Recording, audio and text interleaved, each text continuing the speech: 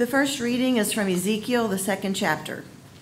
The descendants also are impudent and stubborn. I send you to them, and you shall say to them, Thus says the Lord God. And whether they hear or refuse to hear, for they are a rebellious house, they will know that a prophet has been among them. And you, son of man, be not afraid of them, nor be afraid of their words, though briars and thorns are with you, and you sit on scorpions. Be not afraid of their words, nor be dismayed at their looks, for they are a rebellious house.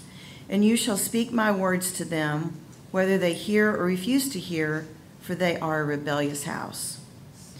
But you, son of man, hear what I say to you. Be not rebellious like that rebellious house. Open your mouth and eat what I give you. And when I looked, behold, a hand was stretched out to me, and behold, a scroll of a book was in it. And he spread it before me, and it had writing on the front and on the back, and there were written on it words of lamentation and mourning and woe. And he said to me, Son of man, eat whatever you find here. Eat the scroll and go. Speak to the house of Israel. So I opened my mouth, and he gave me this scroll to eat. And he said to me, Son of man, feed your belly with this scroll that I give you, and fill your stomach with it. Then I ate it, and it was in my mouth as sweet as honey. And he said to me, Son of man, go to the house of Israel and speak my words to them. The psalmody for today is verse from Psalm 96.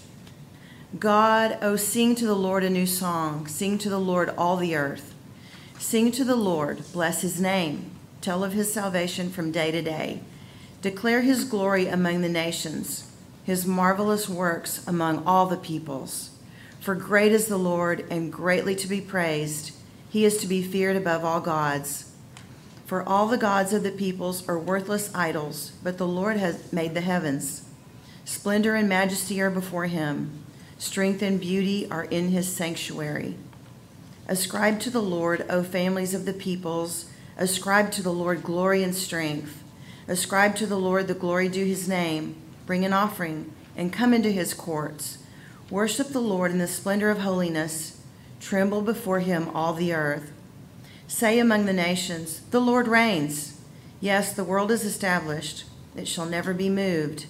He will judge the peoples with equity. Let the heavens be glad, and let the earth rejoice. Let the sea roar, and all that fills it. Let the field exult, and everything in it. Then shall all the trees of the forest sing for joy before the Lord, for he comes to judge the earth. He will judge the world in righteousness and the people in his faithfulness. The second reading is from the 12th chapter of Romans. I appeal to you, therefore, brothers, by the mercies of God, to present your bodies as a living sacrifice, holy and acceptable to God, which is your spiritual worship. Do not be conformed to this world, but be transformed by the renewal of your mind, that by testing you may discern what is the will of God, what is good and acceptable and perfect. The Holy Gospel according to St. Mark, the 6th chapter. The apostles returned to Jesus.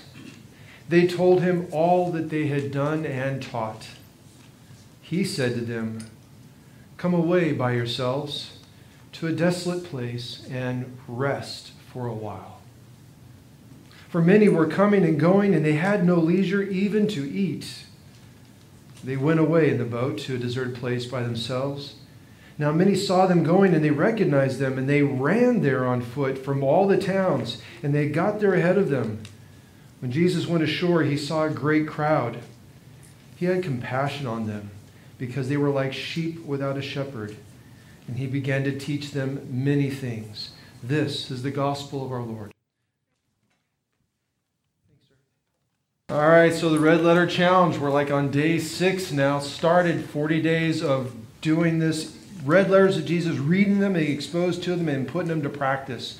So how many, I'm just kind of curious, how many have enjoyed the first 5 days of the Red Letter Challenge? Way to go.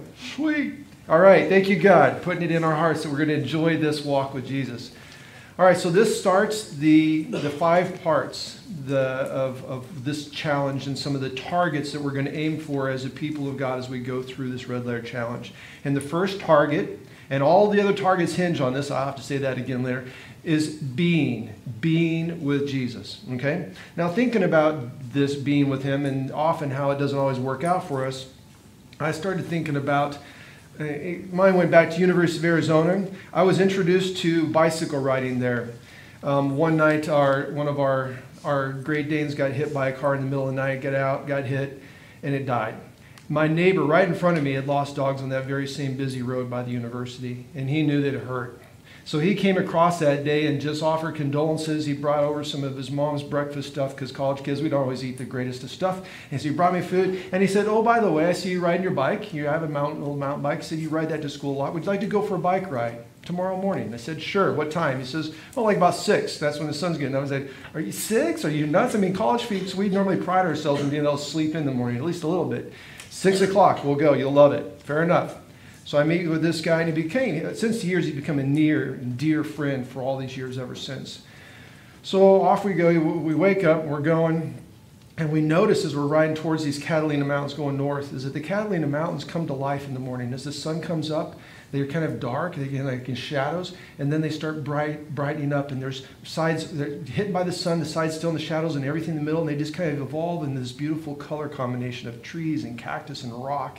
And then the clouds as well. When the sunlight hits the clouds, they begin to just explode with heaven's colors. And you're getting that fresh in the morning with this cool desert air. And it was an event for a 2-hour bike ride up around the foothills and mountains and back down to the campus that it captured me. From that moment on, I enjoyed and loved this time on a bicycle. After a few weeks of that event, I started looking for a used bicycle, and I found my very first Specialized bike. It was an LA. It was a little narrow-tired race bike, and I was riding that thing 3 to 4 times a week with him and then his race friends. By the time we went through the spring and the summer and into fall, I was getting fairly fit, and they were going to go to this race, and it was going to be in Casa Grande, so I said, I'll enter my first race. Now, these guys all had their USCF license, which means their United States Cycling Federation license, which they could race and get points in order to qualify for the Olympics. Well, I didn't, and I wasn't going to spend money just for 1 month because they renewed them in December, November, something like that. So I entered the Citizens Race, and I got advice from these guys. I mean, some of these guys have been racing across America, and they were pros, and they've been racing a long time. And some of them were college guys, and they were just strong, fit college guys. But they were all giving me, this rookie with this first race, all this great advice. I was so pumped. I'm thinking, and they're telling me, man, you're riding really hard against us. You're going to rip their legs off, right? So I said, yes, I'm going to have a great race. And so we do this race. I enter the race, and it's 2 laps of 20 miles. So it's a 40-mile race. That's all. Casa Grande's fairly level ground, so it wasn't going to be too strenuous for a big guy. And so first lap goes around, and I'm thinking, this is easy. This is good. This is easier than any training run I ever do, and this is a race. Second lap comes around, and I'm sitting right where I need to be sitting, waiting for things to unload. And about 5 miles into it, 4 guys go off, and I'm thinking, well, they want to win. So I chase them down. I get with these 4 guys, and we're doing our rotations. Before I know it, somewhere near the end, it's now down just to one other guy and me. And we're taking our turns, taking our little poles, staying away from everybody. And I'm thinking, but I got this. I'm feeling great. How fun is this? And before you know it, he goes like this on his bike. I'm kind of looking at him as I'm coming around, getting ready to take my pole, and I notice, well, there goes the finish line. We just passed the finish line. And I thought the finish line was another mile down the road, because that's where we started the race. We started the race over there, but they didn't have the finish of the race there. They had the finish line about 2 miles in advance of that. And so he puts his hands up, he wins, and I get second place. I get heckled by my friends. They said, why didn't you even explain what was going on? I said, I didn't know there was a finish. I was the greatest source of ridicule for them for a long time, rightfully so, but it was a great first experience. I'm thinking, wow, that was fun. It wasn't so hard, and I got second place, and I didn't even know it. So thought, well, we're going to continue this going. So gets into the wintertime. Now, wintertime comes, and I don't like the cold, and I don't like the dark, even in the desert where it's not so cold and not so dark. So all my friends are racing, my race friends, they continue to ride during the winter. We have the A team, the national A team and B team down. We have other pro teams in Tucson just because it's warm, it's nice. They're riding all winter long, and I ride a little bit. But they wanted me to be on the team, so now I've got my university stuff on, and I'm slick, right? I got my uniform, I got my bike all shining up, and it's time to have the first race of the spring. And since the fall went so well, that one race, I thought, I really want to invite the 2 loves of my life, my wife, and not my girlfriend at the time, and my mom. They got to come and see this because I'm really going to show, right? I'm going to I'm going to just have a great race, and I'm going to have the 2 stars of my life right there and cheering me on. So I signed up for the race. I enter it, and it's going to be good. They're over there getting ready to cheer on. It's going to be a criterium. Now, a criterium is a 1-hour race plus 2 laps, and you can almost see the whole course from one spot. That's nice. On road race, they leave, and you see them 2 hours later. Criteriums, you see them go around lap after lap after lap. So it's a good time for the ladies to watch. So here we are, lined up, my friend's right there, the team's right there, pow, the gun goes off, and it's a sprint from the start because it's only 1 hour, so it's going to be hard, and it's going to be fast. And it's lots of turns, and you're diving into turns, braking, sprinting. It's really fun for about the first 10 minutes. I mean, I was feeling great for 10 minutes. Here we go. I'm going to show the loves of my life just how they can be proud of their man, right?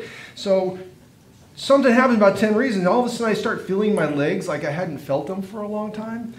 And it's not going away. And then all of a sudden, I'm thinking, all right, I just got to suck it up because my 2, they're just right there. I mean, I can't show any signs of hurting. So another 5 minutes goes by, and okay, it's getting bad. Now, things are building up, and I'm not clearing out the junk, and I'm not producing energy like I thought I should be producing. And I'm not taking any pulls. I'm just trying to survive and hang on. Within another 5 minutes, it happens. My willpower to stay with them, my ability to drive the pedals like I had the previous fall, they're gone. They failed me. Even with the beautiful ladies cheering me on every lap, yay, I couldn't stay with that group. And I'm thinking, I can't be the first one to drop, and so I can't be the first loser, right? There's someone else. I will bleed out my eyeballs and my ears before I let go of this group. And I was somewhat delighted because I had seen some guys peel off because they were done. I said, okay, at least I'm not the first one to quit. And so I'm watching them slowly just pull away. And no matter what I can do, I can't do anything about it. And before I know it, they go all the way around and they lap me within a couple more laps. Now, it's hard for me to think. Chokes me up now, just thinking about on that day and since that time, there's been few times in my life where I felt like more of a disappointment than on that day. It sucked. It hurt in ways that it was shameful. And I couldn't face them. I left the race course after getting lapped, just waved to my friends. They were finishing up. And I just passed them, say, I'll meet you at the house in a little while. I'm just riding home. I don't deserve a card ride home. I need to get my hiney on a bike, and I need to ride home, if nothing else. But I just started to ride to Mom's house. And that's how that first day went. Disappointment. Huge, huge disappointment. Now, it turns out, thinking in hindsight and after years, that people are often pretty good at starting things, but we're not so good at keeping them going strong to the finish.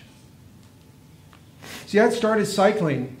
I started with a lot of enthusiasm and enjoyment. I was consistently training with my racing friends, and I built up a good speed and a long way of keeping that speed and effort going. But I didn't have the discipline and the endurance or the stamina or the strength to continue training with them in the winter. And because of that, I failed my first licensed race. There's a book titled Finish. It's written by John Acuff. In that book, he reveals 92% of people don't finish the goals or resolutions that they set out for themselves. 92%. I read that book and those parts of it, and it's like, this is depressing. On that day, I was a 92%er. Actually, it wasn't just that day, though. I'd become a 92%er in how I was living my life. See, I got lapped in that race, and I got dropped at that race, and I went home as a disappointment to those I loved. Because over the winter, I was complacent. You know what complacent means? It means you have a smug satisfaction in your accomplishments of the past, and you fail to effort going forward. I was complacent. That spring race set in. I hadn't trained with the team, and I didn't have the strength to finish.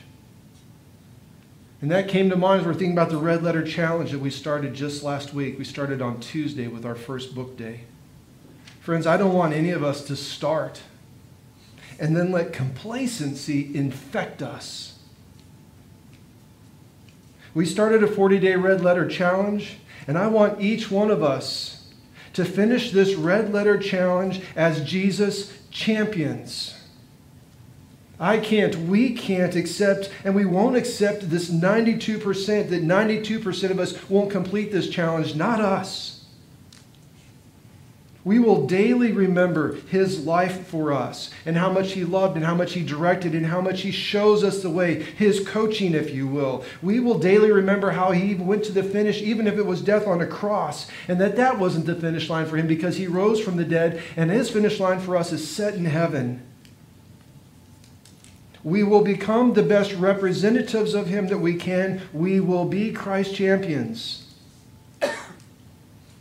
Last week we identified a problem with this. Christians in our country, we have a reputation of not representing Jesus very well. We know all the characteristics that we have of Jesus, but Christians don't reflect that very well. We've tarnished his good name.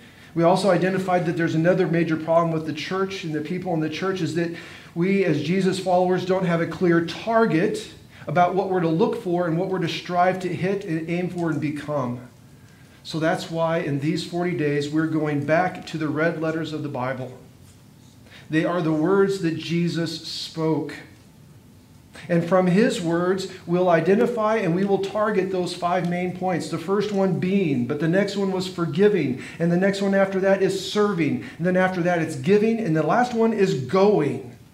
How about we say the 5 things together? Being, forgiving, serving, giving, going.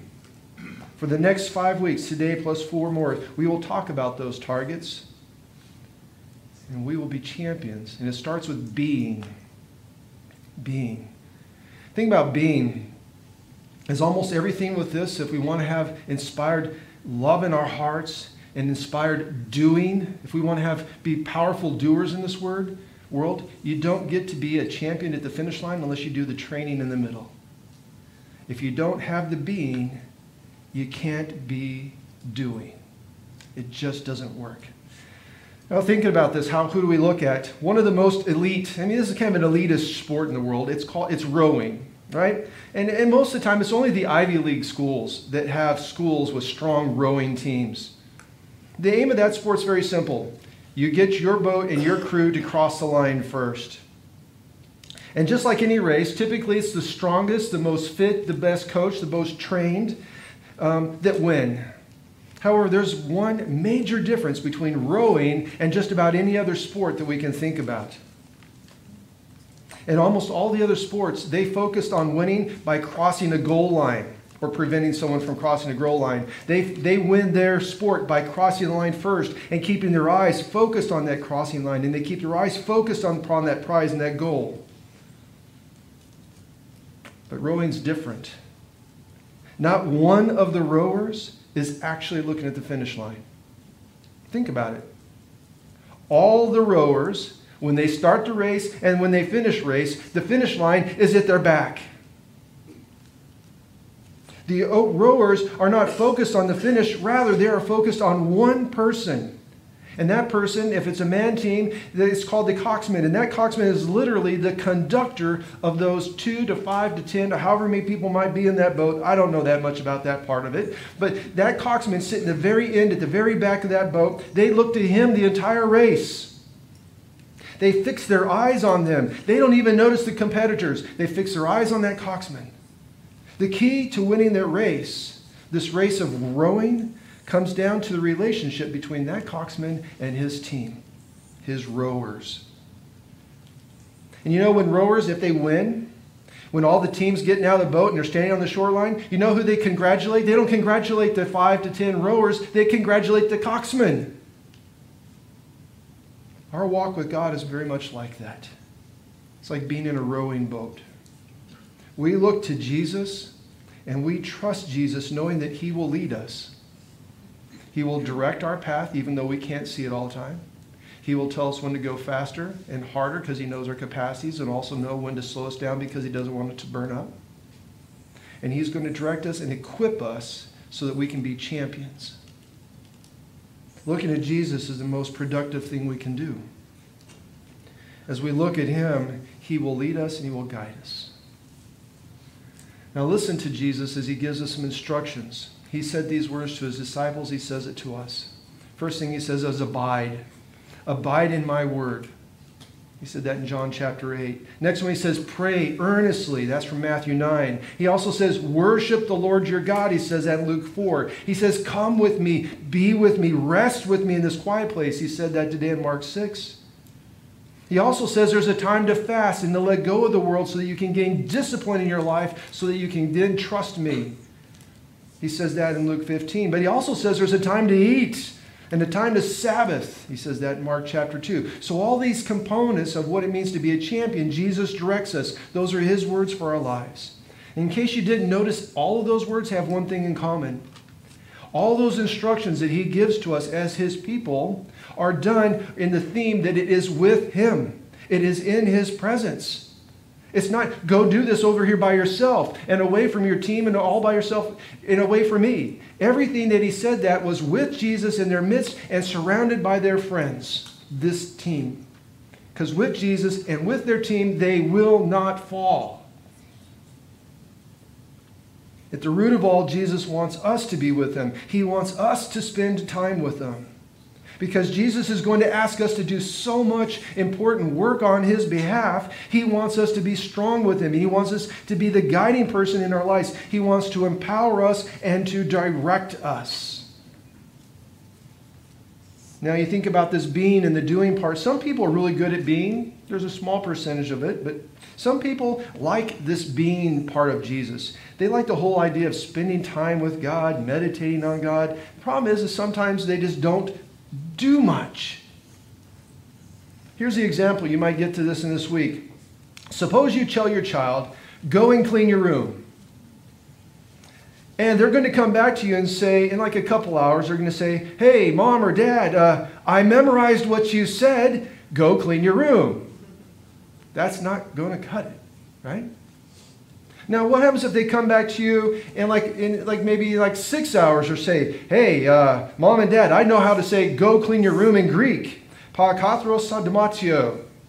Well, you might be impressed that your little people have recited this Greek term, go clean your room, but that kind of disobedience doesn't work. How about this? Maybe the next day they said, you know what? My friends and I are going to gather and we're going to study and meditate on what it would look like if we cleaned this room. No, that disobedience does not work either. So why is it that we think that kind of behavior is allowed in the church? Jesus says, why do you call me Lord and do not do what I ask you to do? Words without action were never acceptable to Jesus. Faith without action is dead. Clearly, there is a time to do. Now, doing, the flip side of this being, there are some others who really enjoy the doing. In fact, when polled, about 90% of churchgoers would rather kind of do church than to be church, right? Do church. We think that being church is boring. It's not productive. We want to get things done. It's far easier to do some church things than to be with Jesus. So much of this reason, and thinking about this, is I think it's easier for them to do than to be, because doing can give them noticed, measurable results.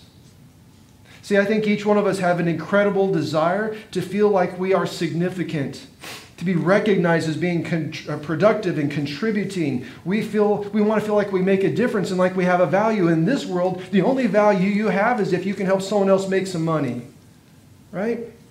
So we spend all of our time as a church sometimes doing. We can focus on buildings, we can focus on car washes, we can focus on all the busyness, but we absolutely then have forgotten about Jesus.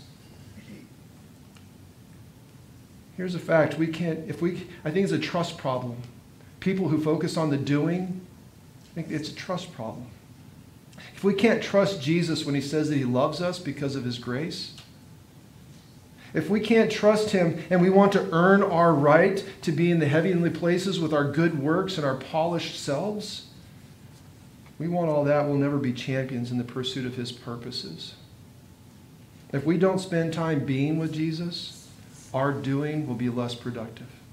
If we don't spend time resting in Jesus and learning from him, we will quickly burn out. Our activity will become mostly about us and the things that will make us look good, and it will be less and nothing about Jesus. We'll lose the emphasis. We'll put the emphasis on the wrong syllable. Did you hear that? Same words, different pronunciation. So no, we won't be 92%ers in these 40-day challenge. We'll be 8%ers. And to do that, we have spiritual disciplines. These are things that have been given us by the church over the last many, many centuries. Things that Jesus has instructed and things that they have put to practice that lead to successful results. Here's how it works. First one is worshiping. How it plays out in their lives. When we come to the church and we get a chance to worship and tell God thank you, in many ways it can give us the fuel we need to keep going in this life for just another week. When we read the Bible every day and listen to it during the day, it doesn't take long for the words of that Bible to take shape and manifest in our lives. And soon it becomes like a fire that's shut up on us. And we just can't be still anymore. We actually have to do what Jesus tells us to do. When we pray, there can be a peace that can come over us. We can't explain it. It just is there. If we fast, we can learn about how to trust on God in time of troubles.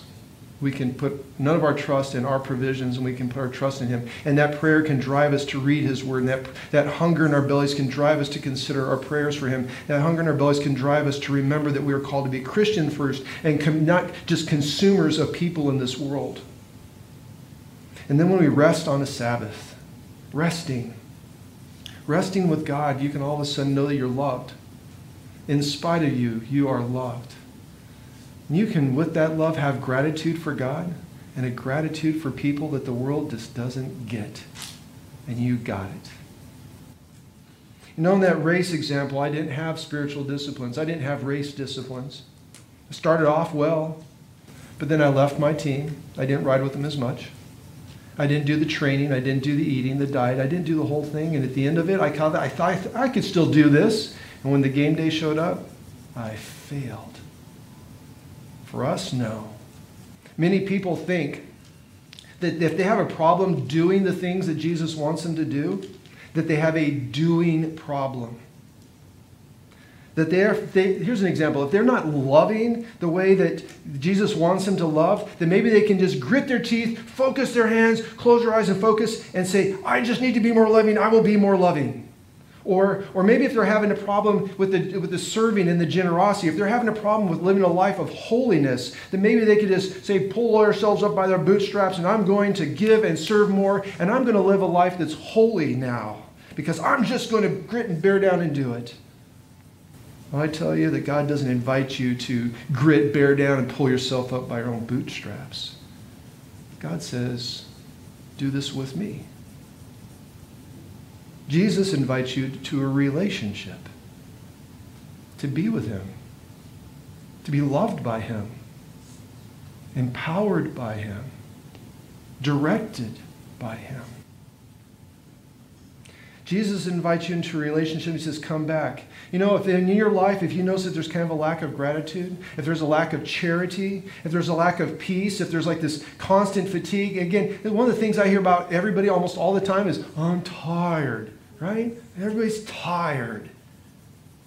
And there's also a problem with holiness. If there's a problem with holiness in your life, if there's complaining, if there's like nitpicking, if there's boredom when you come to church, and if there's this pouting about not getting your way in life, I believe that you do not have a doing problem. You have a being problem. The spiritual disciplines of worship and resting and reading in God's Word, prayer, fasting, that's all about being in Jesus. It's becoming one with the God who loves you. knowing his thoughts and his words and his deeds becoming a part of your life. Doing will flow naturally from being. Now know this, we'll end with this. God's a champion. He finished his race. He has won his race. He's done it. And he wants to give us all. He gives him himself and the Holy Spirit so that we can be champions as well. So if God has started in you a new relationship with him, if he's given you enough grace and to get that thing started, then just trust that God's going to carry you in that grace all the way to the finish line. Just stay close to him. And if God has started you off in a healing of some sorts, in a recovery of some sorts, because this world is brutal and is wounding and ugly at times, well, if God's healing you from distractions or destructive things and just hurts in this world, then God's going to continue to have you be healed until you cross the finish line. Stay close to him. More healing's coming. And if he started a church like us, this Mission Star Church, in this community for Jesus, that God himself is going to give us the power and the people and the resources and the personal guidance so that we successfully cross as champions in this race for him. And if he started a movement in a little batch of Lutherans, a little batch of Christians in Northwest Arkansas, of people who will put his words into practice for 40 days, that he's going to change our representation of him in this world. It's going to be beautiful and it's going to be good. And he will give us the strength to cross that finish line. But it all starts with being in him. He's a champion that finishes. He carries us to the finish. God help us be his people. Amen. Let us declare our faith using the words of the Apostles' Creed. I believe in God, the Father Almighty, creator of heaven and earth. I believe in Jesus Christ, his only Son, our Lord. He was conceived by the power of the Holy Spirit and born of the Virgin Mary. He suffered under Pontius Pilate, was crucified, died, and was buried. He descended into hell. On the third day he rose again. He ascended into heaven and is seated at the right hand of the Father. He will come again to judge the living and the dead. I believe in the Holy Spirit, the holy Christian Church, the communion of saints, the forgiveness of sins, the resurrection of the body, and the life everlasting. Amen. Gracious Heavenly Father, we approach you in prayer this day and every day because your Son Jesus encouraged us to do so. Trusting in Jesus and believing you to be a God of perfect love, we pray now. Father, we ask you to remove any and every worldly temptation that will interfere with our daily reading of your word and our living in obedience. Of it gives you glory. Teach us the blessed way of Christ. Lord, in your mercy. Lord Jesus Christ, we ask that you continue to guard your church against all temptations and evil-inspired lies. Raise up able and humble leaders that she may have faithful pastors to speak your word, faithful servants to accomplish her mission, and faithful support to provide the resources to accomplish such work. Lord, in your mercy, hear our prayer. Father, give to our President, Congress, Governor, and all elected and appointed public servants a heart for your people, a desire to lead according to your holy will, and a passion for service. Give us special blessing to all emergency and disaster workers who serve us in our greatest moments of need, and protect those who defend us at home and abroad. Lord, in your mercy, hear our prayer. Holy Spirit of God, guide us to look beyond ourselves and to recognize the poor and those in need. Give us voices to speak on their behalf, and give us generous hearts to supply their need from our abundance. Lord, in your mercy, hear our prayer. Father God, we pray for those we know and love who are sick, and for those who suffer, and for those troubled in mind or heart, for the grieving in their sorrow, and for the dying in their last days on earth. For those we name in our hearts now.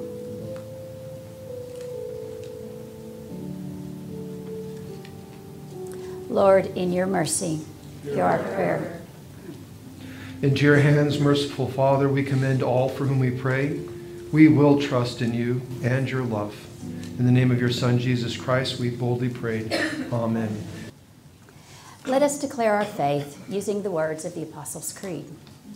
I believe in God, the Father Almighty, creator of heaven and earth. I believe in Jesus Christ, his only Son, our Lord. He was conceived by the power of the Holy Spirit and born of the Virgin Mary. He suffered under Pontius Pilate, was crucified, died, and was buried. He descended into hell. On the third day he rose again. He ascended into heaven and is seated at the right hand of the Father.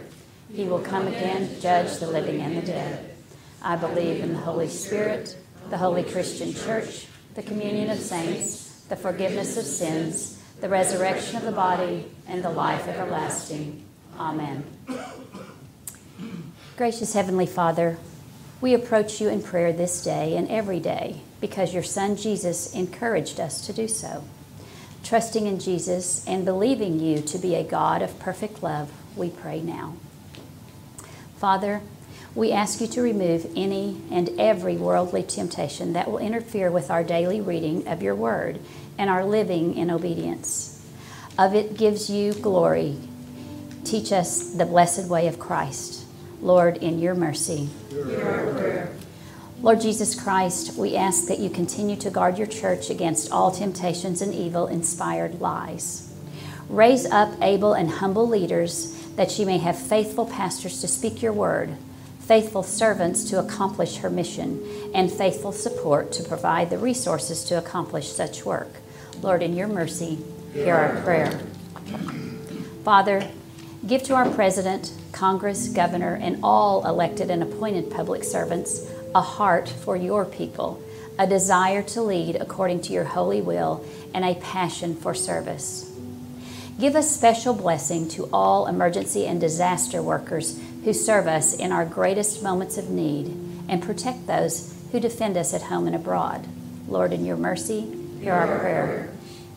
Holy Spirit of God, guide us to look beyond ourselves and to recognize the poor and those in need. Give us voices to speak on their behalf, and give us generous hearts to supply their need from our abundance. Lord, in your mercy, hear our prayer. Father God, we pray for those we know and love who are sick, and for those who suffer, and for those troubled in mind or heart, for the grieving in their sorrow, and for the dying in their last days on earth.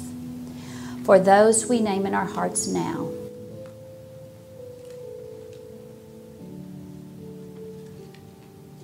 Lord, in your mercy, hear our prayer. Into your hands, merciful Father, we commend all for whom we pray. We will trust in you and your love. In the name of your Son, Jesus Christ, we boldly pray. Amen. Our Father in heaven, hallowed be your name. Your kingdom come, your will be done on earth as in heaven. Give us today our daily bread. Forgive us our sins as we forgive those who sin against us. Save us from the time of trial and deliver us from evil. For the kingdom, the power, and the glory are yours, now and forever. Amen.